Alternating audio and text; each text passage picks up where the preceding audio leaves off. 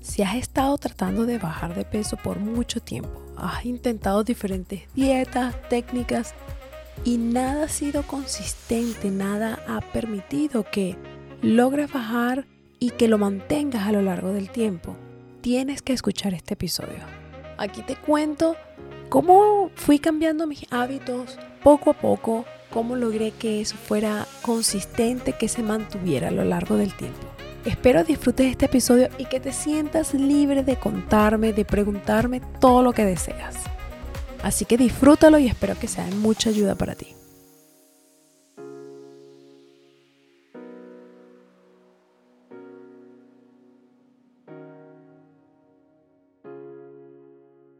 Y aquí estamos en otro episodio de Shaking Angles. Hoy vamos a estar hablando de cómo cambié mis hábitos alimenticios y cómo lo puedes cambiar tú. Mi nombre es Nairet Mesones y estoy totalmente agradecida porque escoges este espacio para obtener nuevas ideas. Y sin más que anticipar, comencemos. He logrado mantener y cambiar hábitos alimenticios manteniéndolos a lo largo del tiempo. Y me pregunté, ¿cómo he podido hacerlo? ¿Qué hice diferente? ¿Y por qué parece fácil para mí? Pero en realidad no lo es. Y mira, hay algunos puntos interesantes que pude encontrar. El primero, ha sido un largo camino de más de 10 años trabajando en esto. Ha sido lento, no ha sido presionado o dirigido por alguien, de hecho por nada. No ha sido perfecto, pero ha sido consistente a lo largo del tiempo. Lo he podido mantener. El segundo punto interesante de esta jornada que he tenido es que decidí, basada en mis preferencias, lo que era más fácil para mí, lo que se ajustaba mejor a mi estilo y a mi forma de ser. Y lo último en este sentido es que la verdad he disfrutado mi proceso. Nunca me he preocupado por los resultados. La verdad siempre el enfoque ha sido hacia mantenerme saludable. Y como mencioné en el episodio anterior, la verdad es que esa motivación, esas ganas de estar saludable, la principal motivación viene dada por mi mamá y por esa búsqueda de opciones. Ahora, ¿cómo esto funcionó para mí? La verdad es que fue un poco inesperado y diferentes circunstancias, situaciones, me mostraron los cambios que necesitaba hacer y lo fui haciendo poco a poco. La verdad, todo empezó cuando estaba en la universidad. Mis hábitos alimenticios eran los peores. Podía levantarme en la mañana y desayunar chocolate y después almorzar como eso de las 5, 6 de la tarde, pizzas, hamburguesas.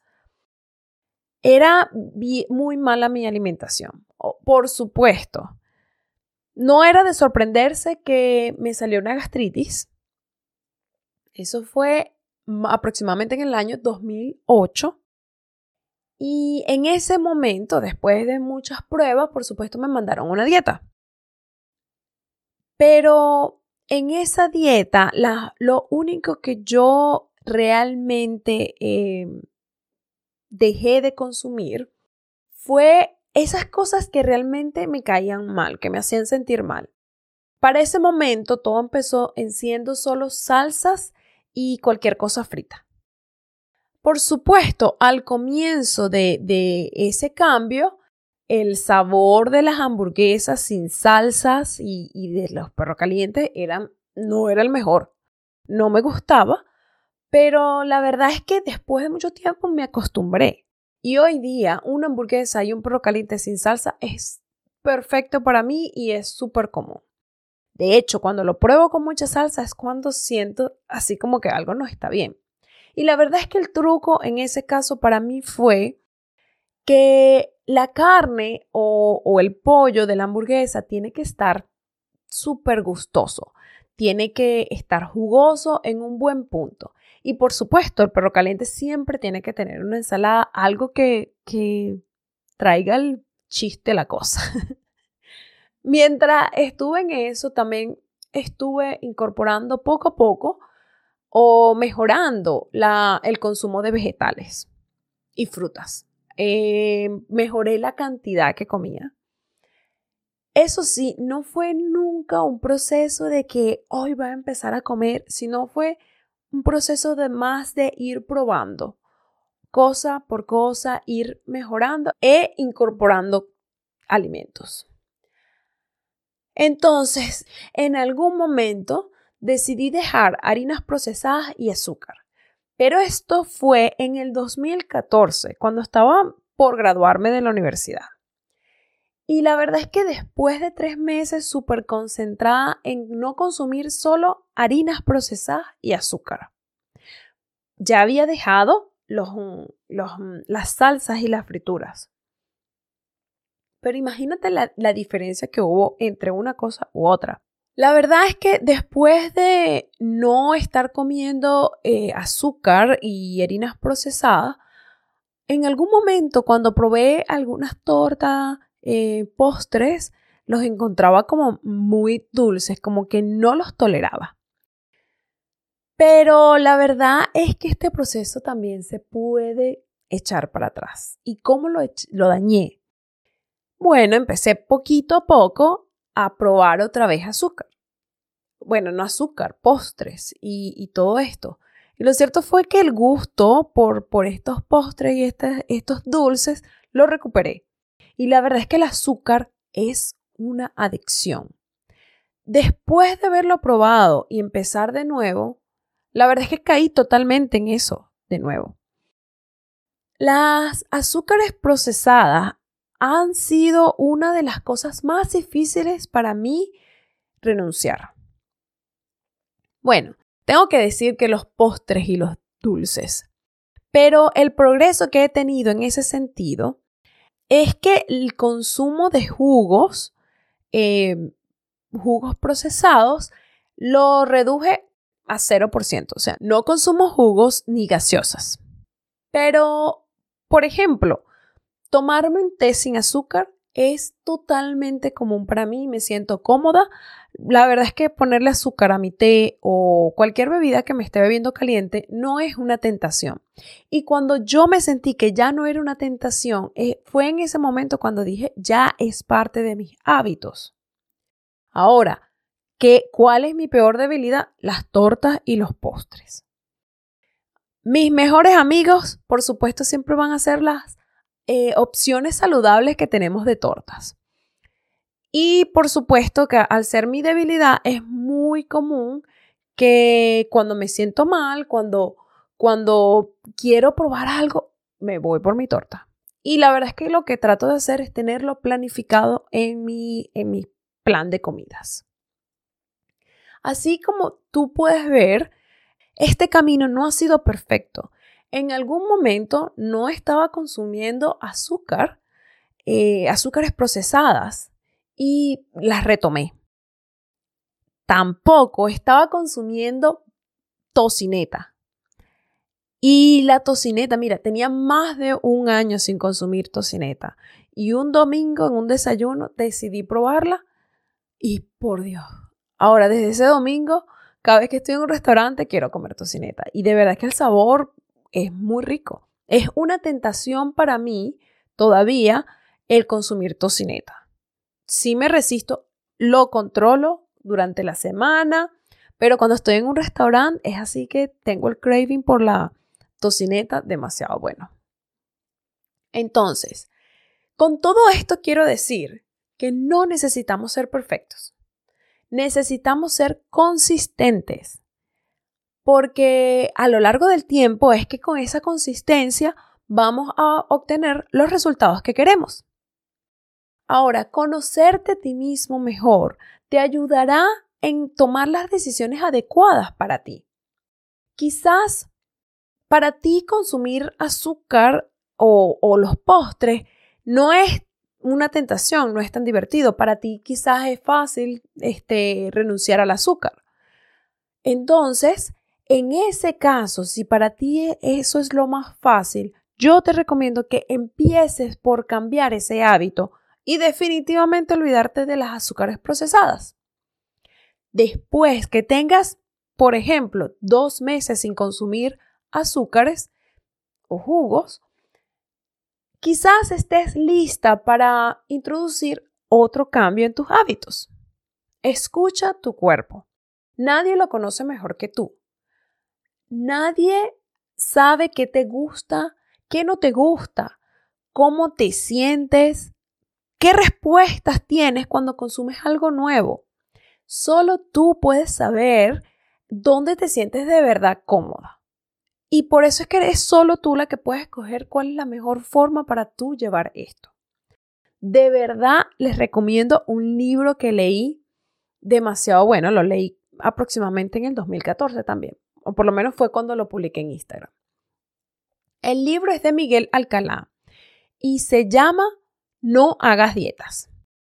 De verdad que este libro me hizo entender el valor del cuerpo, de nuestro cuerpo. Me hizo observar mi comportamiento, mis sentimientos y todas las reacciones que tenemos.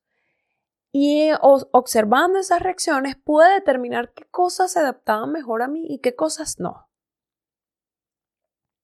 Pero la verdad es que nuestro cuerpo nos habla siempre nos está dando esas señales de qué es lo mejor para nosotros y qué no. Y nuestro cuerpo es nuestro mejor amigo, es el único que tenemos.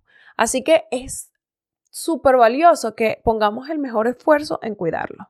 De igual manera, cuando estamos cambiando nuestros hábitos, probando comidas, antes de decir, no me gusta algo, lo que sea, la verdad es que te recomiendo que lo pruebes más de 3 veces para que te asegures que realmente no te gusta y no que necesitas crear ese hábito de también acostumbrarte al sabor o esa nueva actividad.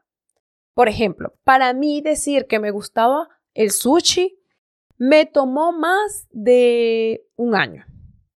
La verdad es que mi paladar no estaba acostumbrado al sabor del sushi. Era algo totalmente nuevo para mí. Y sí, me tomó tiempo decir, sabes que sí me gusta, mucho tiempo. También considera que nuestro paladar, nuestro gusto cambia a medida que envejecemos. Ay, no sé qué palabra decir, no quisiera decir envejecemos, pero a medida que crecemos. La verdad es que el queso americano era mi favorito cuando estaba pequeña. Ahorita no lo tolero, no me gusta. Si tú crees que no te gusta algo, que definitivamente no te gusta, yo te aconsejo que te preguntes por qué no te gusta. ¿Qué parte exactamente de eso no te gusta? Y esto aplica para todo, para las actividades, la comida. Muchas veces esa razón de lo que no nos gusta tiene una solución. Y la verdad es que necesitamos perseverar e insistir para poder crear estos hábitos saludables. Y mira, yo pensaba que el brócoli no me gustaba. Pero la verdad es que me di cuenta que lo que no me gustaba era la textura. Era como un poco chicloso o muy blandito. No me gustaba. Cuando me di cuenta de eso, aprendí a cocinarlo en la forma apropiada. Y le ponía limón y le ponía algunas especies que le daban un toque más divertido. Ahorita, la verdad es que el brócoli lo consumo prácticamente que diaria. Ahora, ¿cuándo es el momento adecuado para incorporar o hacer otro cambio en tus hábitos? Cuando estás cómodo haciendo el primer cambio que ya empezaste. Cuando ya no es una tentación no hacerlo o hacerlo, dependiendo de cuál cambio estás incorporando. Cuando te sientes cómodo diciendo, ¿sabes qué? No quiero eso. Cuando lo haces, mucho más fácil. Cuando ya te sientes un poco más cómodo, es momento para incorporar otro cambio. Tienes que considerar que romper un hábito y crear un hábito son dos procesos totalmente diferentes y ambos procesos necesitan atención especial. Romper un hábito, por ejemplo, sería dejar de consumir tortas y galletas con el café. Podría ser dejar de consumir 4 cafés al día o 5. Podría ser también dejar de ir a dormir a las 12 de la mañana o a la 1. Dejar de comer o empezar a decir que no a la comida que todo el mundo te ofrece. Dejar de fumar, dejar de beber jugos más de 2 veces al día. O, por ejemplo, dejar de comer mientras estamos haciendo algo más. ¿Qué sería crear un hábito? Empezar a beber 2 litros de aguas, hacer ejercicios, comer 6 veces al día, empezar a tener meriendas saludables, chequear la tabla nutricional del paquete de la comida que compramos, comer lento, masticar lo suficiente la comida, eso es un hábito. Disfrutar la comida es otro hábito. Tomar el tiempo para pensar y prestar atención al sabor de la comida, eso es un hábito. Como mencioné en el episodio anterior, cambiar todos estos hábitos al mismo tiempo es agotador. Mira, yo creo que hacerlo puede ser logrado por 1 mes, 2, 3 meses si tenemos suerte. Pero esto no se puede mantener cuando se cambia todo junto, no es posible mantenerlo a lo largo del tiempo, sino en cortos periodos de tiempo. Es por esto que lo mejor que podemos hacer es cambiar 1 a 1. Cuando mucho, 2 a la vez, pero que estén totalmente relacionados. Eso fue exactamente lo que yo hice. Cambié hábitos que estaban relacionados al mismo tiempo. Ahora, tú podías escoger no tomar jugos en el día y empezar a beber más agua. Aunque estos son 2 hábitos diferentes, porque estás rompiendo el primer hábito, que es dejar de tomar jugos y empezar a tomar agua, sería el siguiente hábito o sería crear un nuevo hábito. Estas 2 cosas, aunque necesitan atención especial y enfoque total, son cosas que están totalmente relacionadas. O sea que podemos hacerlo al mismo tiempo. Entonces, para resumir esto, cambiar hábitos alimenticios en esta manera puede ser un largo camino, pero los resultados van a ser consistentes en tu estilo de vida. Estar consciente acerca de las acciones y de los planes que estás tomando te ayudará a observar el éxito que tienes diariamente. ¿Cómo puedes hacer esto? Escuchando tu cuerpo, conociéndote a ti misma o a ti mismo, reconociendo qué te gusta, qué no te gusta, escogiendo cómo te sientes cómoda, cuáles son los pasos que puedes ir tomando, qué es lo más fácil para ti. Y para esas cosas que son las más difíciles para ti, déjalas de último y empieza a pensar cómo puedes negociar contigo ese aspecto. ¿Cuál va a ser la mejor manera para ti? Empieza a enfocarte en un cambio a la vez, máximo 2. Quizás va a ser posible 3 cambios, pero tienen que estar totalmente relacionados. Una vez que te sientas cómodo o cómoda con este hábito, empieza a moverte hacia el siguiente hábito, empieza a incorporar nuevos cambios. Y mira, a veces creemos que algo pequeñito no vale la pena o no es tan importante. Pero la única cosa que necesitamos en realidad es paciencia. Y vamos a ver este ejemplo. Comer lentamente y prestar atención al sabor de la comida son dos hábitos diferentes que están totalmente relacionados, porque para hacerlo lo vas a ejecutar al mismo tiempo. Yo pienso que este es un excelente comienzo, porque no estás haciendo grandes impactos ni cambios en lo que estás consumiendo, pero es tomando el tiempo para hacer algo. ¿Y qué vas a lograr si lo haces? Vas a darle el chance al cerebro que reciba la señal que ya estás full, con lo que podrás reducir el consumo o la cantidad de comida que consumes, evitando comer en exceso. Ahora, esto no solo te ayudará con los hábitos alimenticios, esto también te va a ayudar a reducir el nivel de estrés que tenemos hoy día. Te va a ayudar a estar presente, a tomar un break realmente cuando estás comiendo. Vas a dejar de pensar en cualquier otra cosa y te vas a enfocar en tu comida. Vas a disfrutar tu comida porque vas a tomar el tiempo de saborear, de pensar solo en eso. Y muchas veces subestimamos el valor de algo tan pequeñito. Lo que puede representar el impacto de esta acción es súper valioso porque afecta diferentes aspectos de nuestra vida. Así que bueno, por hoy no tengo más que comentarte, pero recuerda, celebrar cada vez que completes un objetivo chiquitito. Y si no lo pudiste cumplir hoy, no tuviste el ánimo, no sentiste la energía, está bien. Mañana podrás continuar. Así que bravo por ti y que tengas un excelente día.